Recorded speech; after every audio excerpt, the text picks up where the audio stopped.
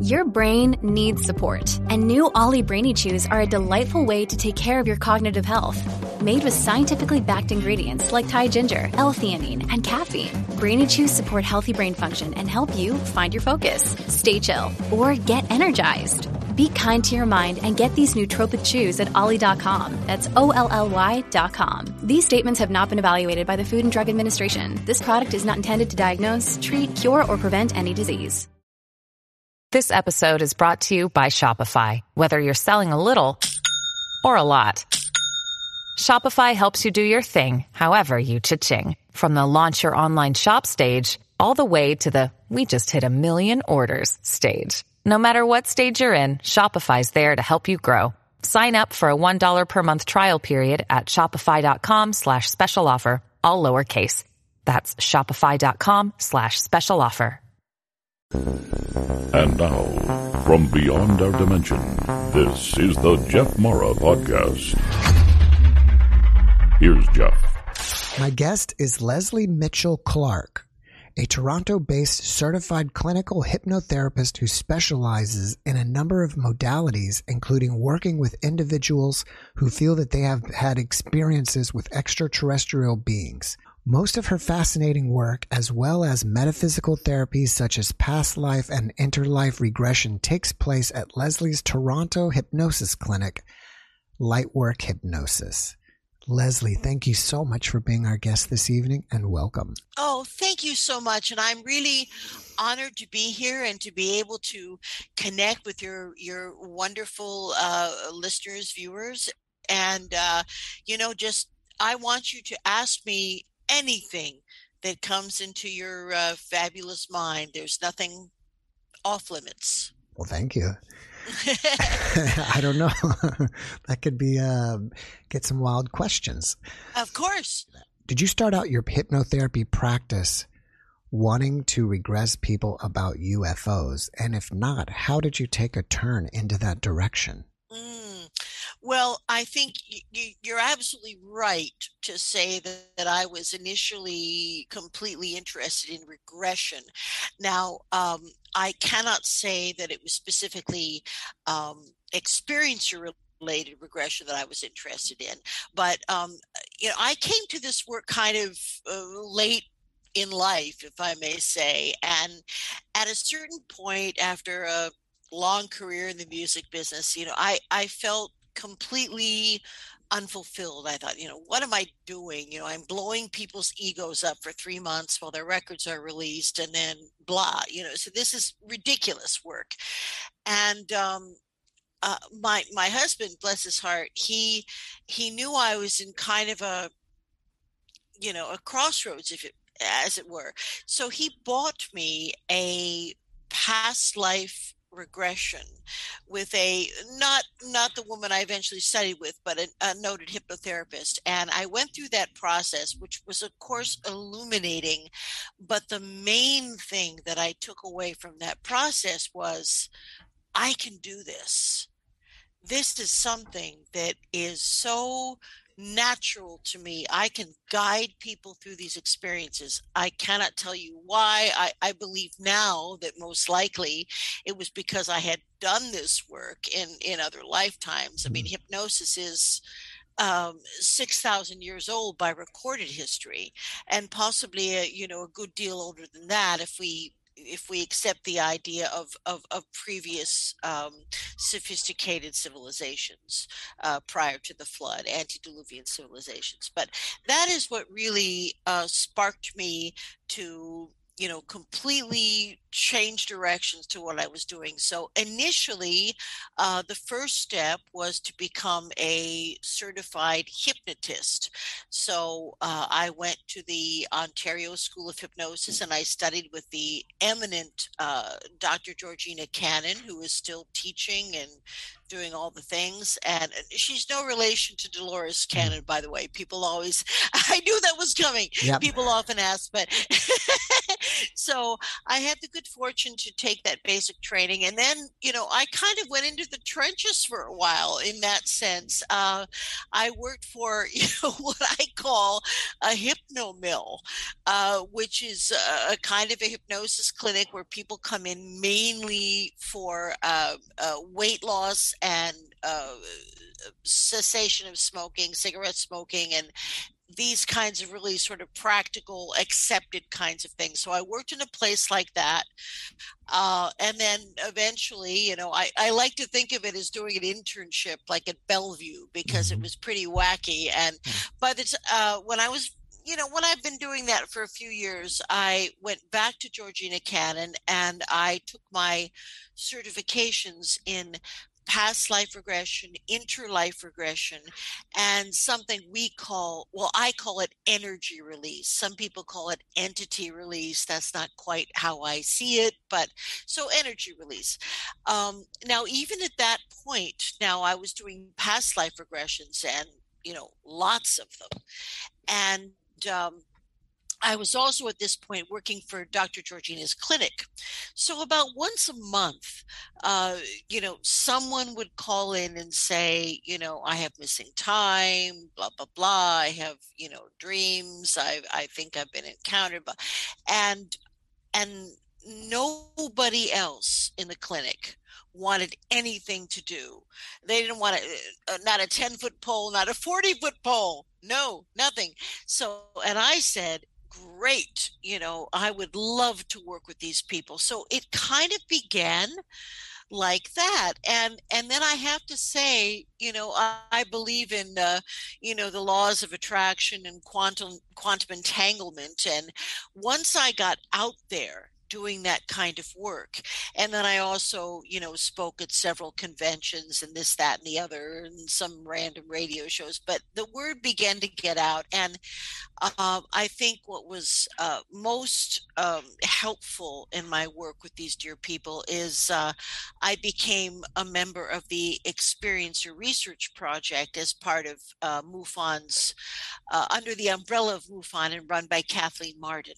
So I was often sent individuals who the people doing the intake at MUFON believe had genuine experiences. So, things really kind of took off. And then my recent book is a couple of years old, and that was about an individual I worked with from the very beginning, the first session, who wasn't sure if he was an experiencer or not. So that's kind of, I came to this work in a sort of a, propinquitous kind of way, but I feel that it was all intended. And I feel that I could not have really done this work until I had passed through the life experiences, the learning experiences that I have accumulated at least in this current lifetime. How many UFO or alien experiences do you think you've actually hypnotized? Hundreds, thousands? Well, I think, Philip, I think it's been about close to 20 years. Let's just to be safe, let's knock it down to 15 years.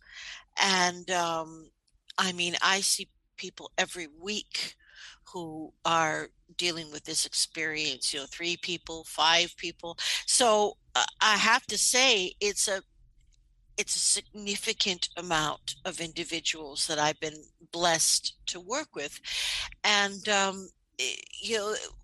one thing you might, wonder about is I think a lot of people have the idea of experiencers being from some low economic strata, low education. And certainly, we think of these old guys in the South with one tooth who saw a UFO. This is a kind of an unfortunate stereotypical viewpoint that has been encouraged, I think, by the government and the media. But the truth is that this work that I do with helping these very special people to recall uh, to get past any memory blocks, to embrace what has happened to them, and to integrate it into their beings. So these dear people, cross all socioeconomic, racial, uh, you name it, kinds of lines. I have worked with people who are judges and attorneys and doctors, and I've worked with people who are on assistance who can barely cope. Have you seen any patterns? I think maybe the biggest pattern, of course, we have to ask why these people, why these particular people that are being plucked and, and engaged with or whatever. Well, the commonality seems to be psychic ability. And, I, after working with so many of these people, I think every experiencer that I have ever worked with has outstanding psychic ability and comes from a family, maybe often just from the female line, but comes from a genetic predisposition towards psychic ability. So what I would have to say is, and now there are a lot of other things a lot of other more negative things we can go to, but if you were an advanced species who had a genetic connection to Terrans, that's us, and you came across, a group of apes, and a small amount of them had developed some type of glottal abilities to form words. Now, wouldn't you rather spend your time with those beings that were able to communicate even in a rudimentary way? I think that is what we are dealing with here. I think the beings that are being, taken, and I don't even like that expression, but the beings who are engaging with extraterrestrials and ultra-terrestrials are individuals who have psychic abilities, who have chosen to be here at this time for the remarkable things that we're going to see. Are most of the encounters benign, or are there some that are negative? Well, Jeffrey, I would say upwards of 90% of the encounters that people relate to me or that we are able to uncover are benign. And I think that if I could just, shuffle back for a moment to a little bit of ufology history. Now, in the Roswell crash, the great, which I would have to call ground zero for the modern era of ufology, during the Roswell crash, which was actually 3 crashes, but during that event, there were survivors, at least one survivor, and these beings that who were brought down by some type of hyperssound weapon that we were developing at the time. They were just doing a flyby, and they were purposely crashed by the U.S. By us, I'm from New York City, so I mean by us, the U.S. So at any rate, at least one of those beings survived, and they were they were grays, a specific type of grays. There are many types of grays from the Zeta Reticulite system. Now, as has been reported by many insiders, what occurred after that was a kind of a treaty between, Harry Truman, and this is right after, a breath after World War II.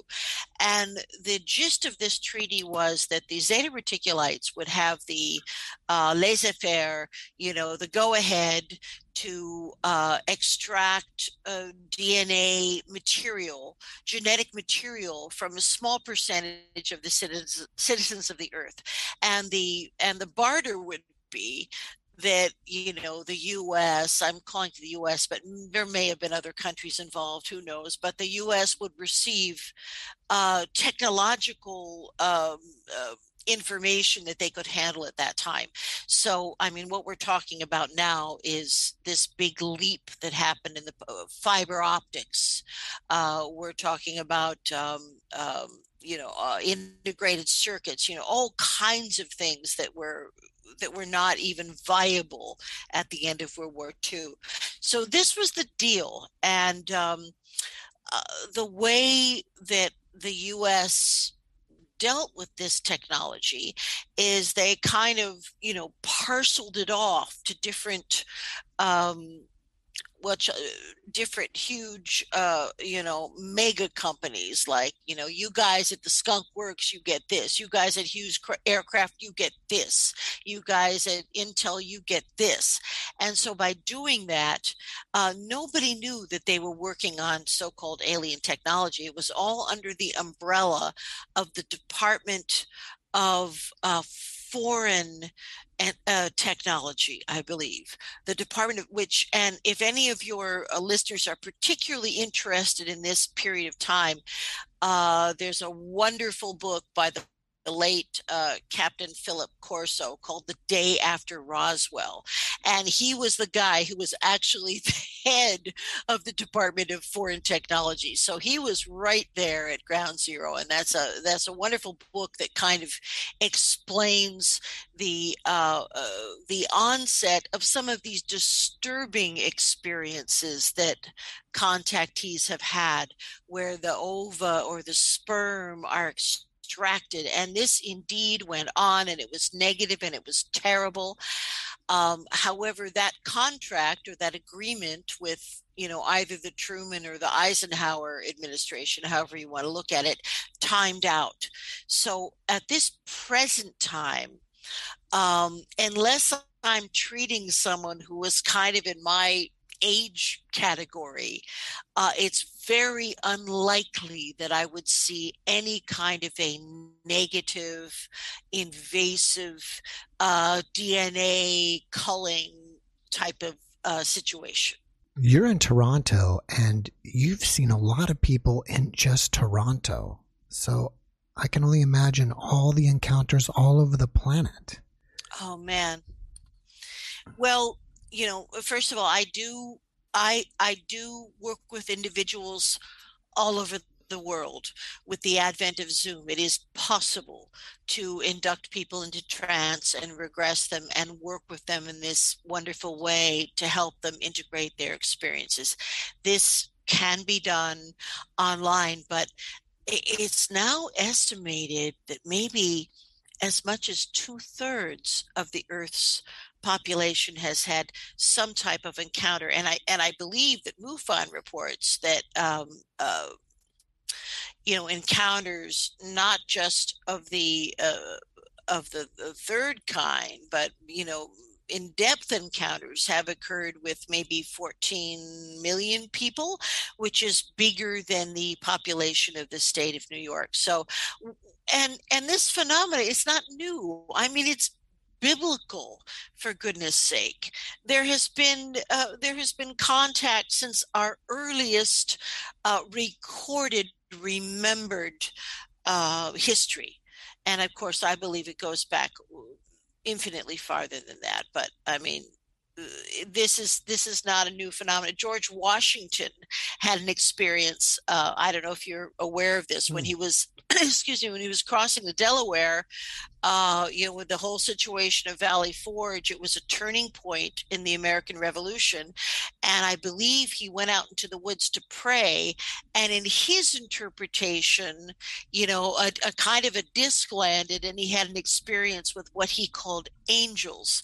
Now, I think that a religious reference point would have been much more likely at that time, rather than saying, 3 glowing interdimensional beings came and met with me. I think the religious reference point would certainly be the one we remember. But he had an experience with beings who instructed him on the rest of what he should do, and the new republic was born. How do you identify a genuine experiencer versus someone who has a mental illness? Wow, what a great question, Jeffrey.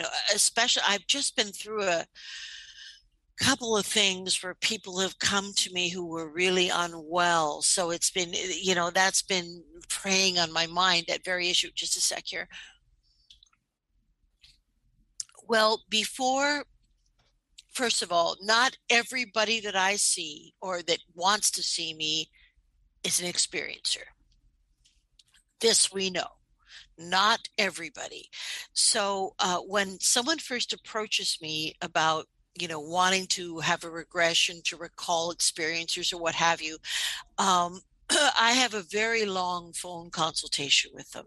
I mean, I ask a lot of questions, and by the time I'm done with that phone consultation, I have a pretty good idea of whether this person warrants, the process of regression, or whether they possibly have some kind of dissociative issue going on. So, and aside from being a hypnotherapist, I was also, a licensed psychiatric technician, which is kind of like a psych nurse. So I have a lot of experience with people who unfortunately are very mentally ill, and a certain percentage of the people that contact me are going to be mentally ill, and they're having hallucinations or confabulations or what have you. So now, even if someone comes to me and presents that way, and I'm not able to treat them in the, arena of my legal ability, because that's a big factor, Jeffrey. By law, I am not allowed to use hypnotherapy on anyone who has been diagnosed with a psychiatric illness. Now, I don't include like depression and anxiety in there, but certainly schizophrenia, dissociative disorder, any kind of borderline personality disorder, those would all be considered mental illnesses. So I have to be cautious on a number of levels. I have to keep my license, and I have to operate within the sphere of my legal ability, my legal treatment ability. So, that is a thing that when it comes up, I have a number of psychiatrists and psychologist colleagues who are open to the idea of extraterrestrial contact. So they can accept that person and treat them, and they will be able to weed out what is confabulation and what is not, if anything. And so that's what I do. I don't leave anybody out there like hanging out there. But certainly, as you said, I guess I'm going to say maybe about 10% of the people who contact me are not mentally well. Can you give us some examples of some of the things that your clients have told you that were just shocking to you and just blew you away? Wow. Oh, wow. Boy, that is quite a question. Well, let me tell you, I suppose it would be in some of the stories that have told me about what has happened to them that I've heard some of the, creepiest, most disturbing things. So I was working with this wonderful gentleman. He's a professor at a university here in Canada, and he really was a lifelong experiencer. He had experiences throughout his whole life with primarily what we would call grays. So he told me about a time where he was returning from a camping trip in Quebec with his entire family, which his mother and his father, and I think there were 4 kids. Now, you're too young to remember how this was, but back in the day, there were no seat belts. There were just, you just crammed into the back seat, no seat belts. If you were lucky, your dad was smoking and the window was open, like, that much. So, but anyway, it was that kind of scenario where he was coming back from Quebec, and suddenly his father just turned off like the main, highway onto what can only be described as like a dirt road. And the kids were screaming, "What are you doing, Dad? What's it?" And then everybody just kind of calmed down and got quiet.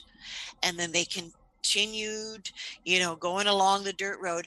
And, my client said at this point, he believed that he saw a bunch of Cub Scouts on bikes riding past the car on both sides. Now, this was most likely, some kind of a screen image that had been, created through psionics, whatever. I'm sure it was ETs, but he believed he saw, Cub Scouts. And when I got him into hypnosis, he could see what was really going on, that it was a whole bunch of grays surrounding the car. And eventually the car just stopped and the craft was visible and there were beings right in the road. And it appeared that the adults, the mom and dad, were very unconscious, very knocked out.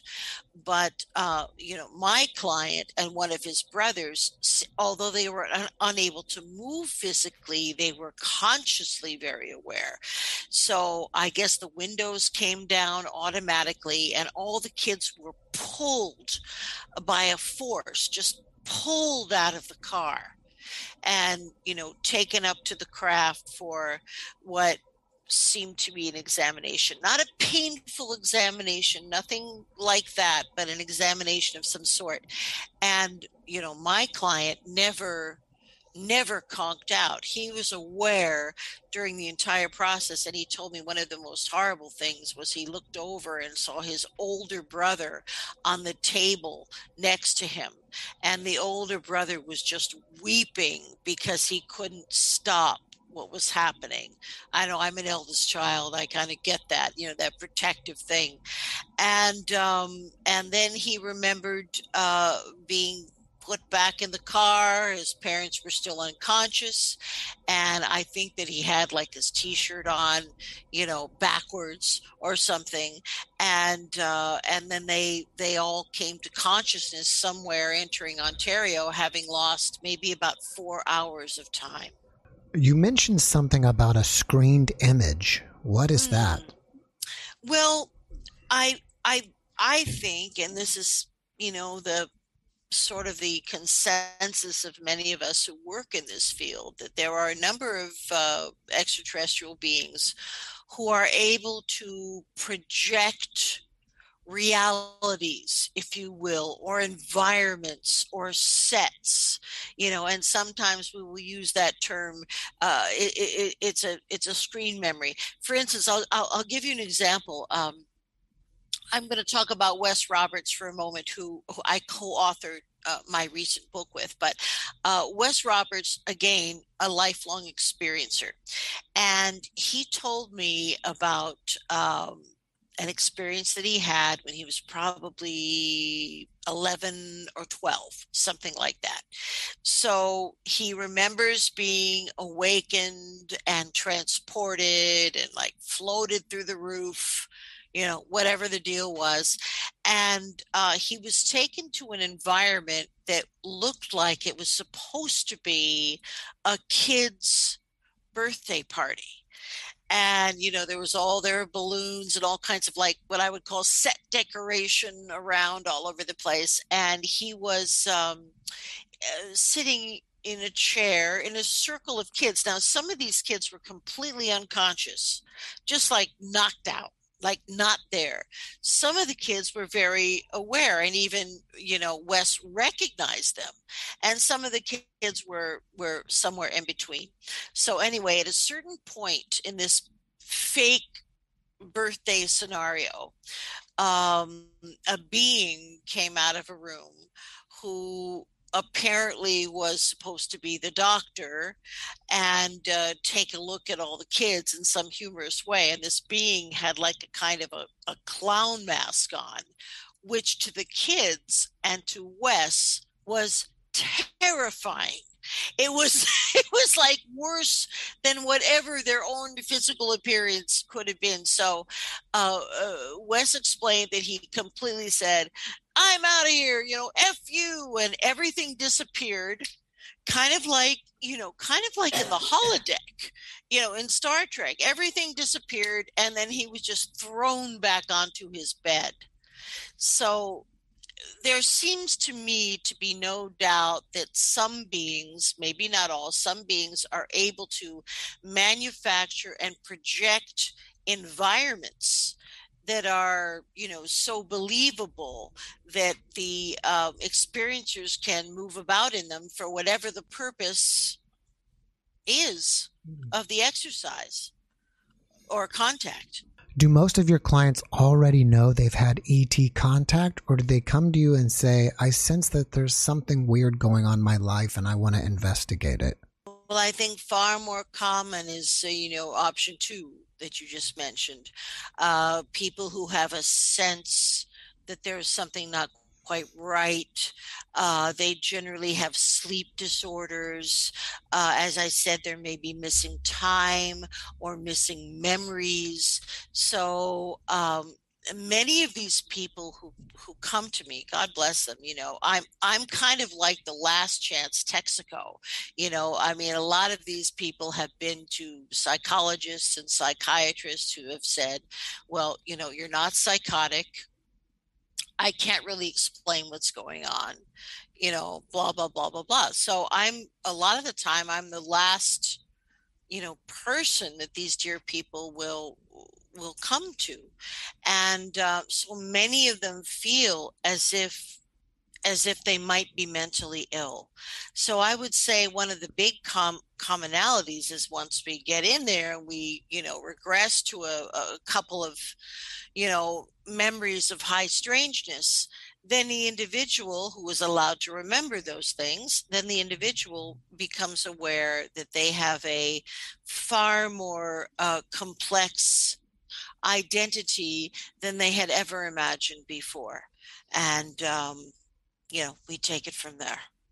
Do you think the majority of your clients are people who have encountered ETs by out-of-body experiences or from sleeping, or are the majority physical contact? Well, that's a really interesting question. And what I would have to say to that, Jeffrey, is I think in early experiences, I'm going to say up to about age 12 or 14, those experiences seem to be very physical. In other words, someone comes down, the physical persona, the physical body is, transported somewhere, something happens. But what seems to occur after a period of time is that many of these experiences are really what I would call etheric experiences.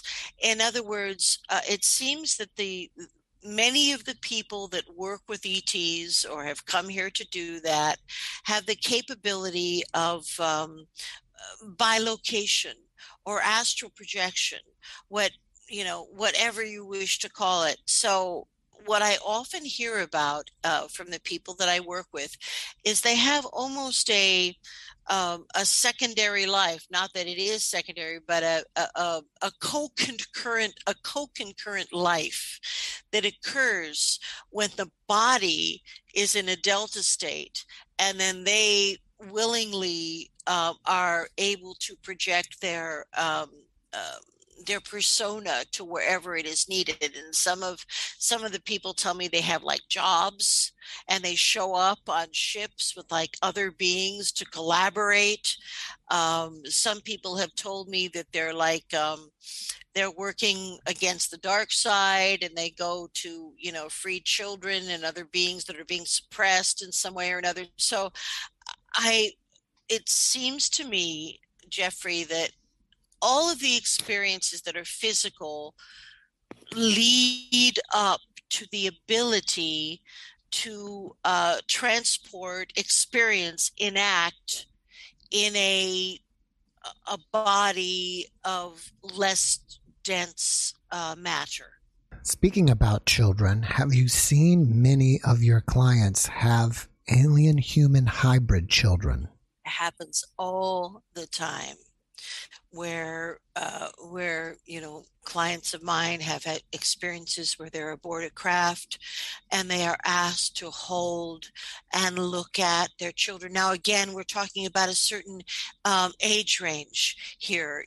This kind of experience with the hybridized children that are living on craft or whatever, this is related to the Zeta Reticulite geno experiments that, were done by the early 90s. So people of a certain age who are lifelong experiencers may very well tell me about being presented with their children. And sometimes it's a oh my goodness, it's quite an emotional experience where uh, the parents, my peeps, whether they're fathers or mothers, they feel the bond to those children, and they don't want to let them go. And I think this must have been something that was totally lost to these Zeta reticulites as they became infertile or whatever went on. But yes, many of my clients have been presented with their hybrid children and have been inconsolable after the children were taken away from them.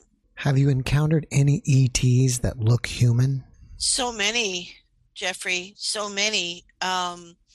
In fact, boy, at this point, almost the majority of experiences that people have are with what I would call humanoid beings. Now, it's important to keep in mind that we are essentially, if you accept the work of Dr. Sitchin and all the great, Sumerian scholars, we are most likely the result of genetic upgrading from, the Anunnaki beings, who are in fact extremely humanoid and part of the whole Lyran civilization. And the Pleiadians are part of the Lyran civilization, and many, many other beings that have a real basic resemblance to us in the sense that they can pass among us with very little difficulty.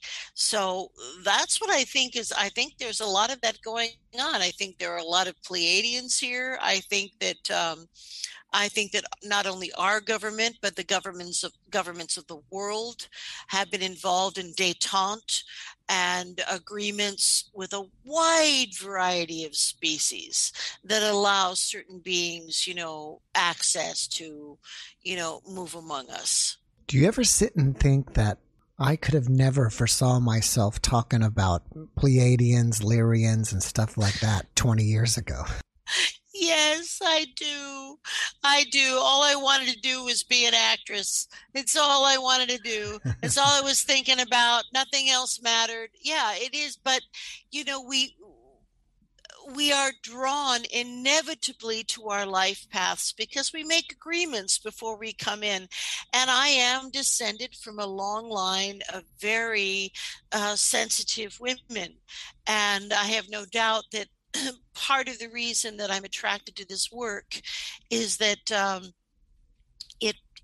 it fits with my skill set in a way. So, but no, Jeffrey, no, I was thinking about, how I'm going to take, what movie I'm going to see on Saturday.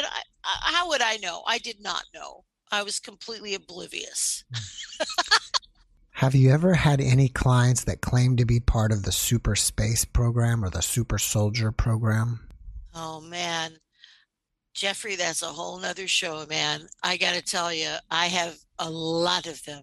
And that is the most salient current thing that I'm seeing now in my practice is many, many, many of these individuals are waking up after 20 years of silence, and these dear people, they have a very unique kind of PTSD, because if we are to accept their story and what's happened, many of them have been involved in some pretty brutal combat with some pretty funky stuff happening. So in my mind, I really believe now that we have thousands and thousands and thousands upon veterans who have given their lives and their youth to protecting our planet and our solar system, who are not acknowledged in any way and never will be.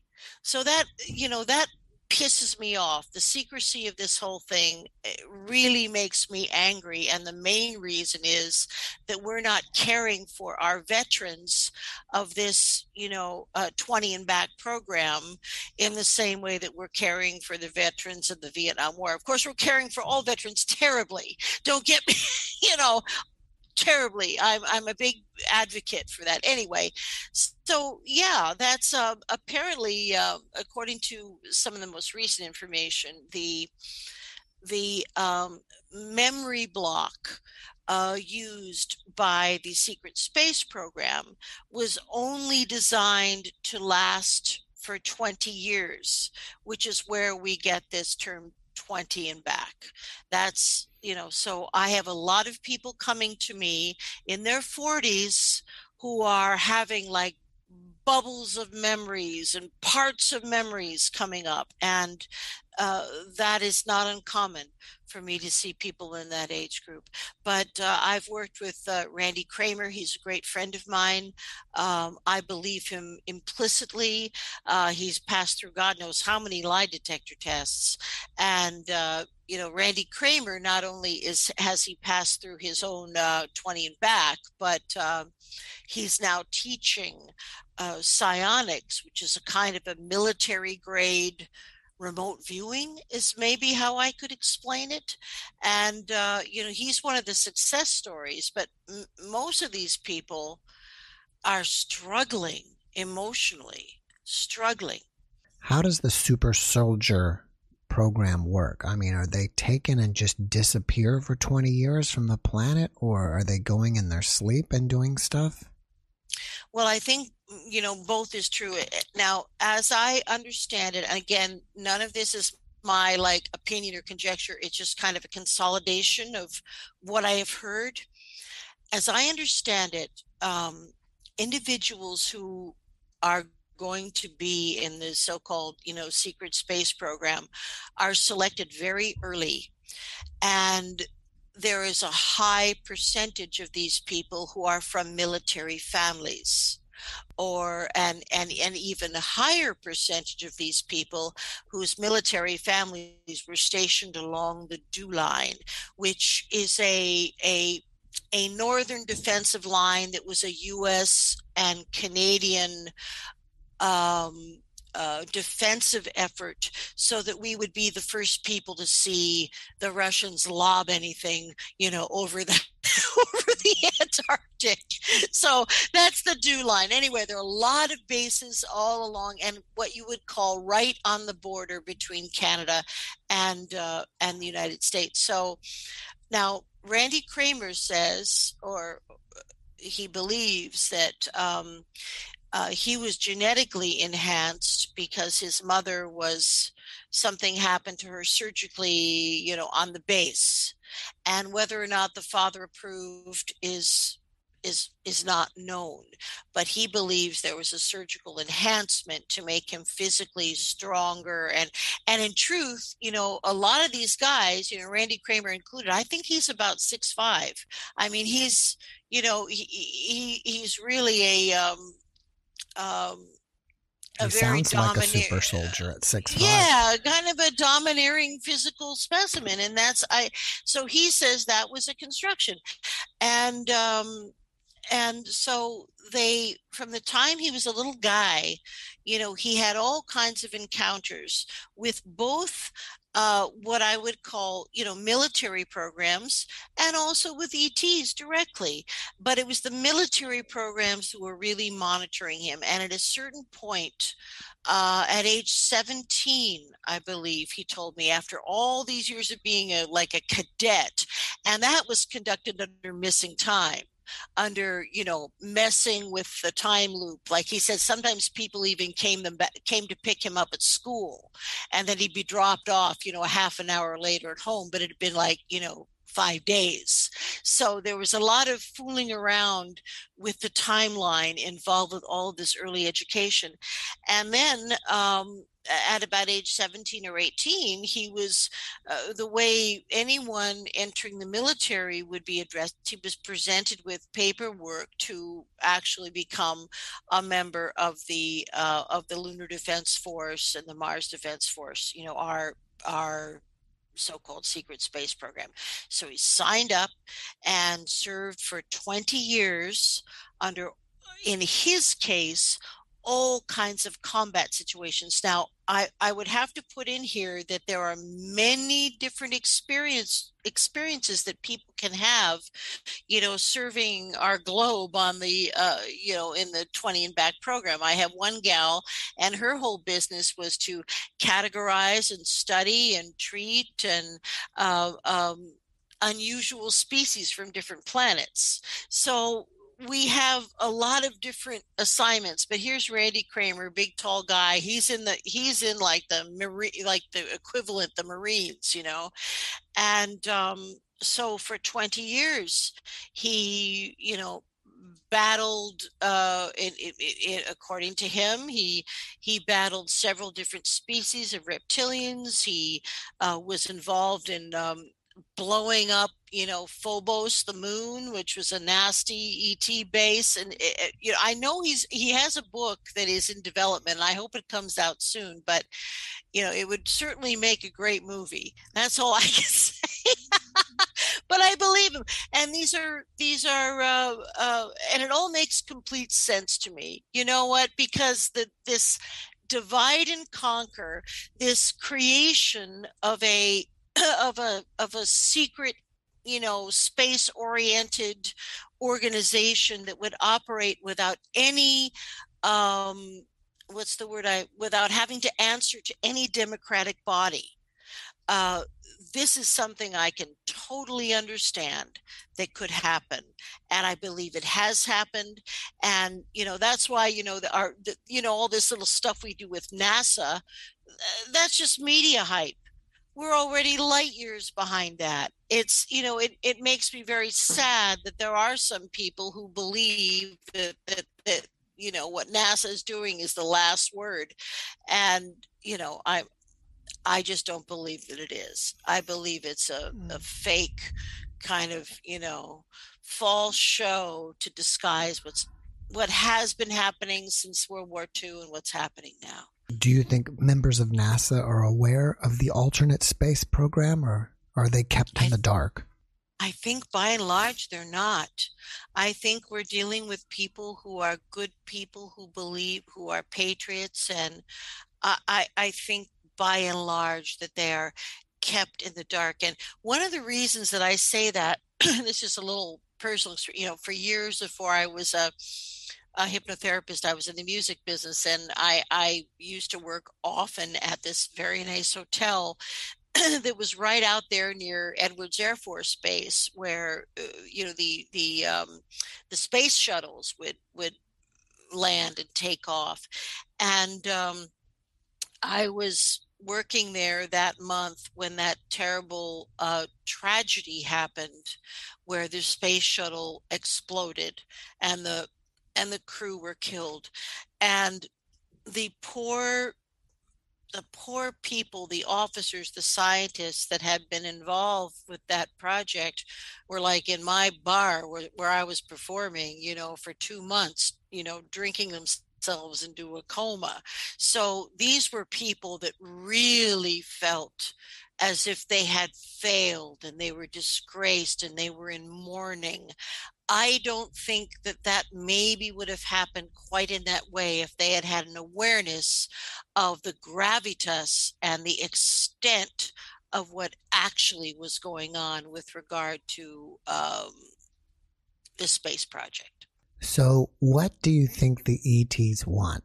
Do they want just to study us, or is there something else? Well, I think, Jeffrey, that they, in a big sense, they feel a sense of responsibility for us.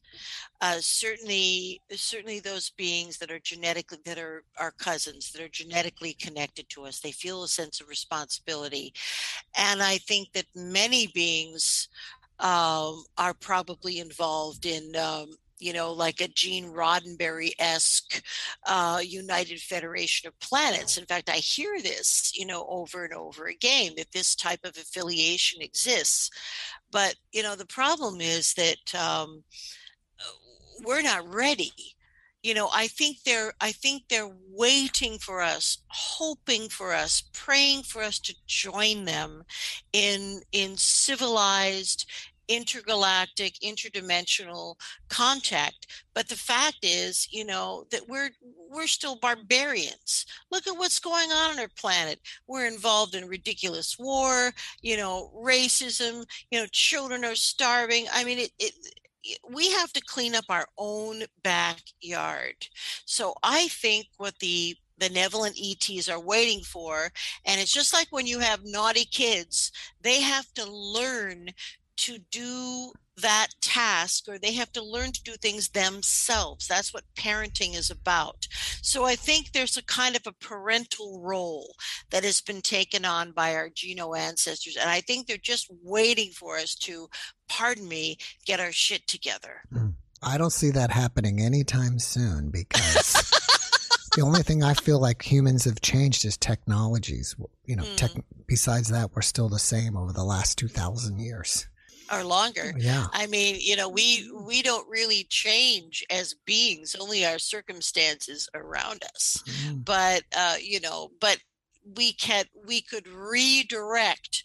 That's what the sophisticated societies have simply learned to rise above their whatever bit of animal nature is left, and redirect towards creativity and projects. And as a hypnotherapist, that's what I do all the time. I take away the negative stuff that people are doing or experiencing, and I put in positive, motivating, good stuff. And we can do it. It's just, we have a really strange planet. And I mean, talk about the diversity. Diversity is ridiculous. And talk about even intellectual capacity. I mean, you go down to the deep South, and you've got, people with bare normal intelligence. And then you've got like the Dalai Lama, and you've got, Stephen Hawking. So we have a real diversity of physical, bodies that people are in. Do you think individual people can seek out and contact the ETs if they want to? I do. I don't think you need any extra anything. And what I would recommend is just simply, finding a quiet spot where you can meditate, a quiet spot where you're not going to be bothered. You can do this indoors or outdoors, and, just put out the message. I would like to speak to any beings of love and, commonality. Just put out a positive message right out there. And in some way, there will be a communication. Non-physical communication, I believe, is the way the universe works. I do. I think that, most advanced races are telepathic, and there's only one thing faster than the speed of light, and that's the speed of thought. And the speed of thought is propelling a lot of the civilizations, the wonderful civilizations that we are beginning to engage with. I'm glad you went there, because do you think that those ships are traveling here by the speed of thought because the speed of light is too slow? I do, Jeffrey. I do. I think sometimes the crafts and the things that we see would be maybe more like holographic projections. So I think we are seeing a variety of phenomena, but the speed of thought is absolutely key involved. Number one. Yeah. What about implants? Have you had any of your clients show you their implants? Oh, yeah, I have. My clients have shown me scars, implants, triangular scars, implants that I can feel from outside the skin. I mean, all kinds of stuff like that. Now, my belief about implants is that they are, primarily what we would call step-up transformers. In other words, I think most implants, and I can't speak about the government stuff, but any implants that we receive from our extraterrestrial friends are designed to help us step up our vibration, so that we can communicate more easily and do all those things that we need to do more easily. And I don't see them as negative. I don't see them, often they just dissolve.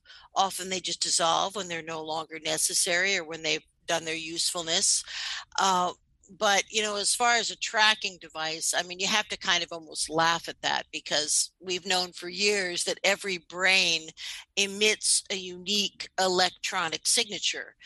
Every brain is individual and has its own signal, and any evolved society is going to be able to pinpoint anybody they're looking for.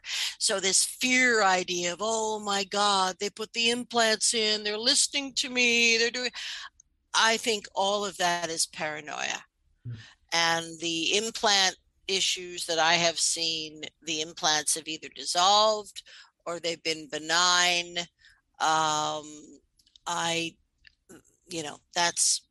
That would be my experience thus far. What about crop circles? Now, I think that crop circles are messages from cultures, as many people do. But, there was a wonderful gal that I interviewed one time. Oh my goodness, what is her name? She's made several films about crop circles. And what she has photographed is really, really interesting. She was able to get photographic evidence, and I mean like on film, of energy orbs seeming to come out of the earth and move around and create the circle. So what I think may be happening is some beings may be able to harness earth energy in an intelligent way and use it to create these crop circles. Patty, oh God, what is her name? I'll send it to you later, because she's got a lot of footage that you should probably take a look at. But what she has seen and what she has photographed is literally balls of light coming up out of the earth, not a craft hovering above and, lights coming down and blah, blah, blah. Nothing like that. It's orbs of energy coming right up out of the earth and then seemingly being directed by some, intelligence. All right, I've picked your brain as much as I could, and I'm running out of time. So, there's nothing left, Jeffrey. There's nothing left. I'm sure we could go another hour, but your book is called Intersection, A True Story of Extraterrestrial Contact. Is it kind of like a culmination of your clients' stories over the years, or what? Well, it is really about one client that I had the gift to have like 42 sessions with now, because after a while I knew I was going to write a book, and he just allowed me to have sessions. So it is co-written by Wes Roberts, but it is really an in-depth story of this one individual, this lifelong experiencer's journey from not even realizing what was going on with him to the point of amalgamating his identity and his memories and all of his stuff, into a strong cognitive persona. So it's a wonderful story. I think the one thing that's a little bit different about my book is I do have big chunks of the sessions that we did transcribed literally. So my hope would be that for the reader, it would be very much like participating in a regression session of this type. And it's available on Amazon.com, Amazon.ca, wherever you happen to Amazon. And it's Intersection, A True Story of Extraterrestrial Contact. What is your website so people can find out more about you and your practice? Oh, thank you. Well, my website is about to go under a little bit of a facelift. Actually, I could use some help too. What do you think? My facelift and my skin. Anyway, so the so my unfacelifted website, which will soon look 15 years younger, one hopes, is lightworkhypnosis.com, and that's all one word, lightworkhypnosis.com. And if you would like to reach out to me, even just to ask me a question, or for whatever reason, not necessarily to book an appointment. Anytime you want to reach me, I may take a minute, but I will always get back to you. So my email is Lesley, Lesley, @lightworkhypnosis.com. I believed that you said you're working on another book. What else do you got? Besides that, what else are you working on that you want us to know about? Well, I am. I'm working on another book, which is actually autobiographical, and it's show business stories. It doesn't really have a whole lot to do with anything metaphysical. But the book following that is going to be called Midwives of Disclosure, and it is a focus on the various people that are working today to establish non-physical ET human communication and interaction. All right, Leslie. Well, before we finish up, can you leave us with one last positive message? We are not alone, and we have never been alone. We are surrounded by loving beings who want the best for us. All we have to do is open our hearts and our minds and stop thinking about the other people around us on the planet as different. We are all one. Thank you for that message. And Leslie, thank you again for being my guest today. I really appreciate you, and I wish you success in whatever you're doing. Thank you, Jeffrey. It was my absolute pleasure to be here. And thank you for all the great work you're doing to open people's minds. It's wonderful. Well, it was my pleasure to have you, and have a great evening. Thank you. Goodbye. Bye-bye. Thanks for watching the Jeff Mara podcast. I really appreciate you. Another way to show support is through YouTube memberships. And if you do, there are loyalty badges and other perks depending on your level of membership. All you need to do is click the join button underneath the video to find out more. Thank you for your support.